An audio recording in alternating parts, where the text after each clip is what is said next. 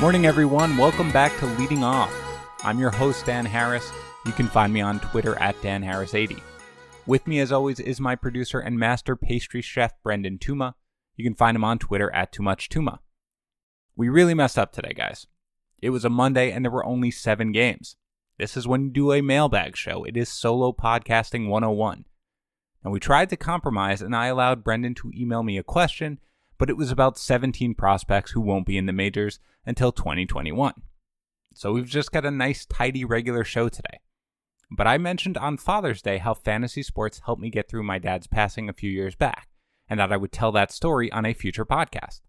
So if you have any desire to hear some non-news, you can stick around till the end. Otherwise, I promise I will not be offended if you just close shop after you get your fill. And frankly, I'm never going to know anyway, so it's kind of a win-win. Anyway, we're going to start today with my 3 biggest takeaways, which are Jordan Hicks being diagnosed with a torn UCL in his elbow, Tyler Glasnow suffering a setback, and Lucas Giolito not really clarifying for us whether we can start him against good offenses. After that, we're going to touch on anything of particular relevance yesterday before I tell you what to look out for in today's games.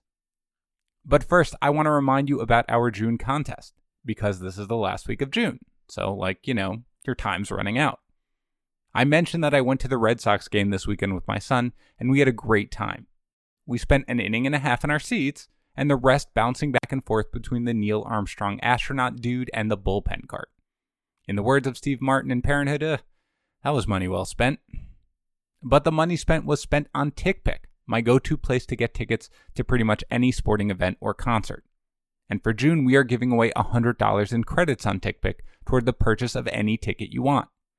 All you need to do to be entered is leave a review for the show on iTunes or Stitcher and send a screenshot of that review to contest@fantasybros.com. That's all. You support the show, you get a chance to win credits on TickPick. Everyone's happy. Except my son, because we left before the Blue Jays came back and beat the Sox, so he's mad at life. So Jordan Hicks went from a triceps cramp or tendonitis to a torn UCL in his elbow. That is quite the jump, if I do say so myself. The only remotely positive thing here is that owners learned of the news before lineups locked, so hopefully they were able to make other arrangements.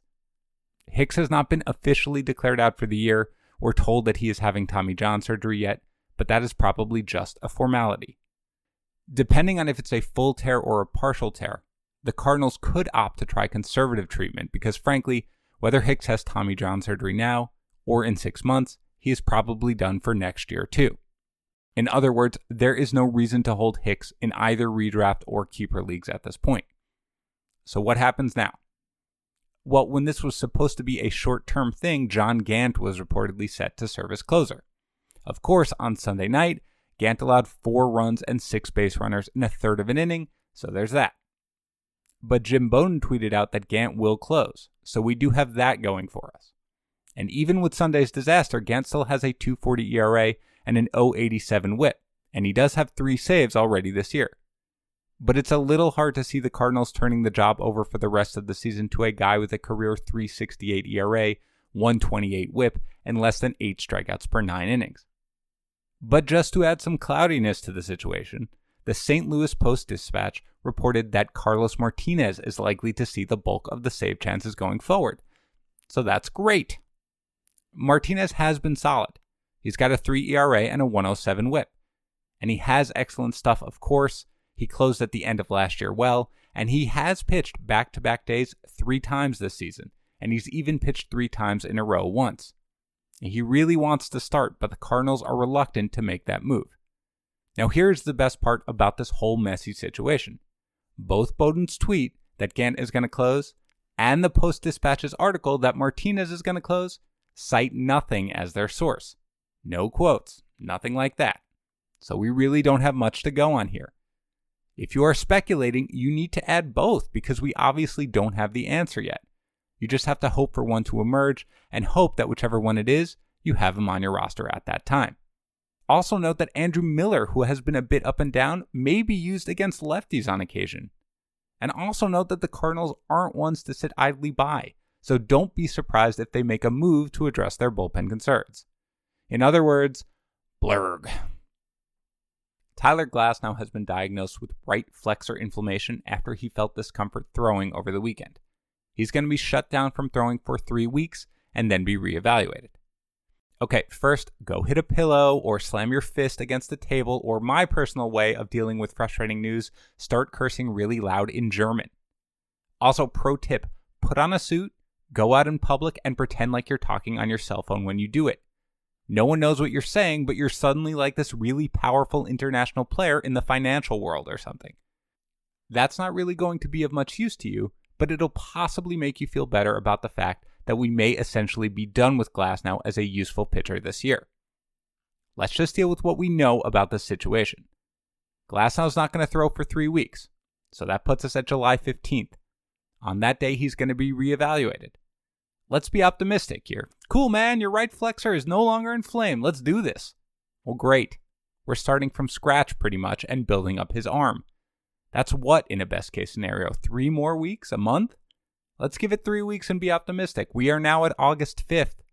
So that's just a back of the napkin best case scenario. 8 weeks left in the season. But as you just saw, pitching injuries and forearm injuries in particular do not usually result in a best case scenario. So even if things don't go totally haywire, you're probably looking at more like a mid-August return for Glasnow. Now look, if you get 6 weeks of Tyler Glasnow, either when you're reaching your fantasy playoffs or you're going for your title, you're going to take that. The guy had a 1.86 ERA and an 0.91 whip and strikeouts to spare. So you don't, unless you are absolutely forced to do so, drop Tyler Glasnow. But you also don't trade for him, and you also don't count on him for anything rest of season. That is your approach to the Tyler Glasnow situation. It stinks. Remember, look classy and scream in German. But at least this likely means that Brendan McKay could be up soon and make a major impact for the Rays. McKay, the two-way prospect, has been excellent in the minors thus far, at least as a pitcher. He's got a 1.08 ERA in 4 starts in AAA after posting a 1.30 ERA in 7 starts in AA, both times with minuscule whips and both times with excellent strikeout numbers. If you have not added him yet, there's going to be more hype on him with Glasnow's injury. He's likely going to be up sometime after the All-Star break, if not sooner, and he may have a major impact. Add him right now, if you can.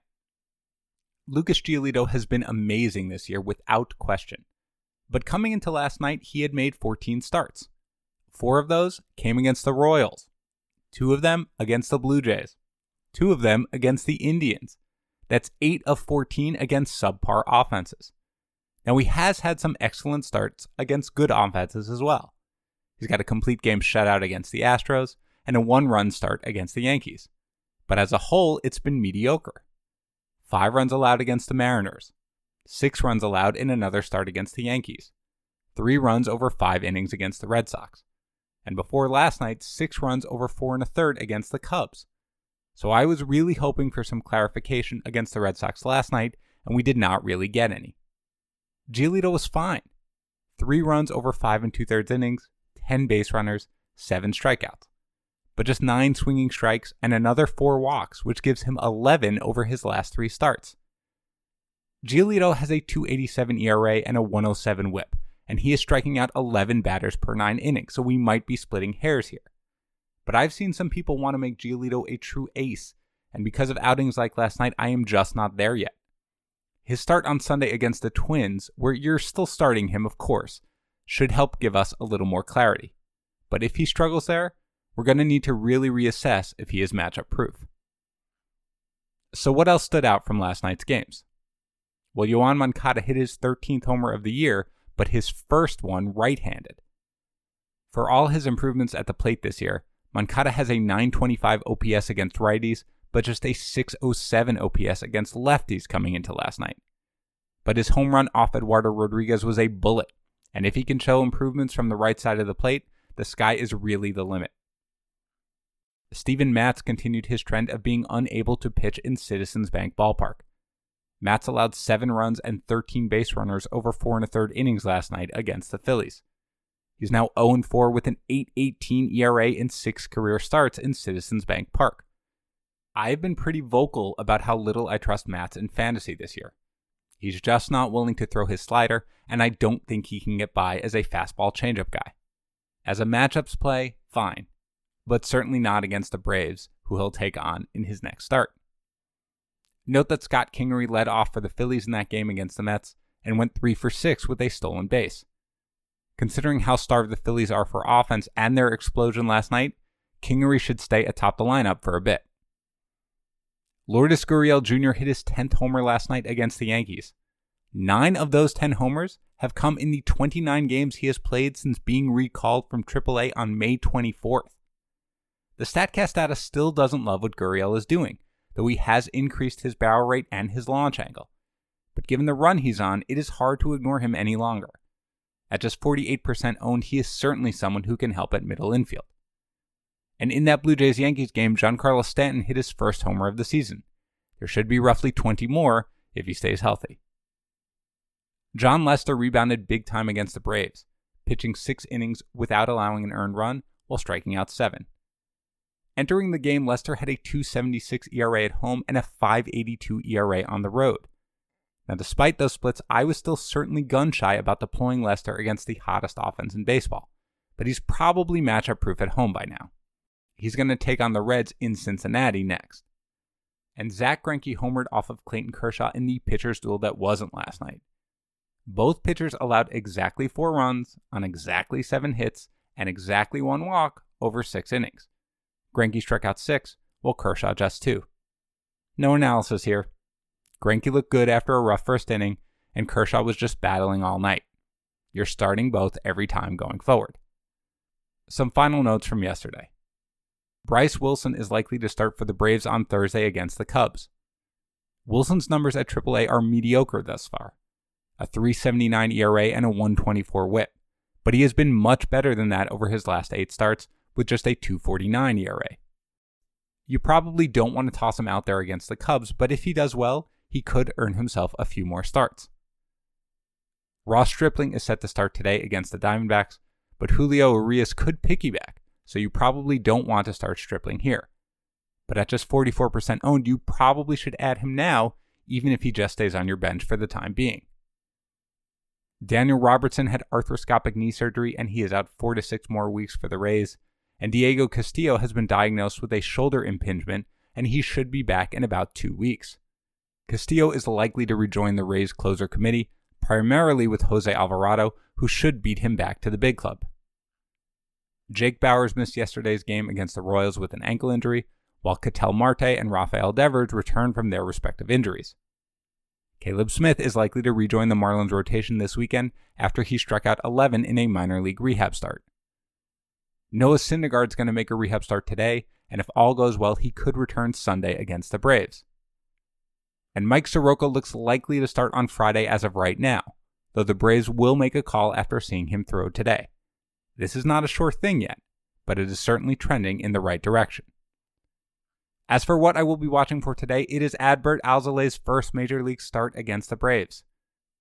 I'm in 14 leagues this year, including the Great Fantasy Baseball Invitational and such.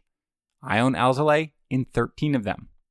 My excitement over his debut and recent minor league track record is pretty out of control, and I've convinced myself that he can be a league winner. So expect him to get destroyed against the Braves, obviously. Note that in the only league in which I do not own Alzolay, he was added for a preposterous fab bid by my partner in another league, to whom I listed all my reasons for optimism before we made a significant bid in our league. The perils of fantasy partnership. Alright, that ends the fantasy recap portion of our show. If you would like to tune out, I hope you have a great day and I will catch you tomorrow. But for those who want a brief story about why fantasy sports is so important to me on a personal level, here you go. My father was a wonderful guy and we were extremely close. He had been sick, but the whole family thought he was going to be fine. And then one winter day we got some bad news. He probably had a few months to live. It was December, and I drove home from work and I was parked outside my house and I decided to give my close friend a call. And I break the news to him. We're kind of just in shock. Wow, that sucks. How you doing? I can't believe it. Then we kind of hit a pause in the conversation for a few seconds. And I just say casually, yeah, but my fantasy football team is going to be really hard to beat in the playoffs. There was this long silence. And then we just burst out hysterically laughing. Just at the absurdity of everything. This was well before my days as an analyst, just a hardcore fantasy sports player talking to his buddy. And for the next 12 days, my friend and I talked fantasy football every single day. Because although my father was given months, he died 12 days later. I talked to my friend the day my father died when I went grocery shopping for my mother, and he and I broke down our upcoming semifinal matchup. I talked to him that Sunday after picking out my father's casket because my Michael Vick was being held in check by the Giants before exploding in the last quarter and a half. I talked to him the day of my father's funeral, and we strategized about my lineup decisions for the following week. We talk about my dad, but we talk about fantasy sports. And there were so many moments where we'd say out loud, "This is so ridiculous that we're talking about fantasy sports right now." But then we would just laugh hysterically at the absurdity of it. That time is a blur for me, but I legitimately feel that I would not have gotten through it if it wasn't for fantasy sports. It's pure enjoyment. It's an escape from reality. It lets us take a break from whatever is bothering us and scream at Torey Lovullo when he brings Merrill Kelly out for the 7th inning at 99 pitches just to give up a home run to Kevin Pillar. Enjoy it. Be proud of it. And give your dad a call once in a while. And that's all for today's episode of Leading Off. I'm at Dan Harris 80, Brendan is at Too Much Tuma, and we're generally pretty responsive if you need any advice. Have a great day, everyone. I'll talk to you tomorrow.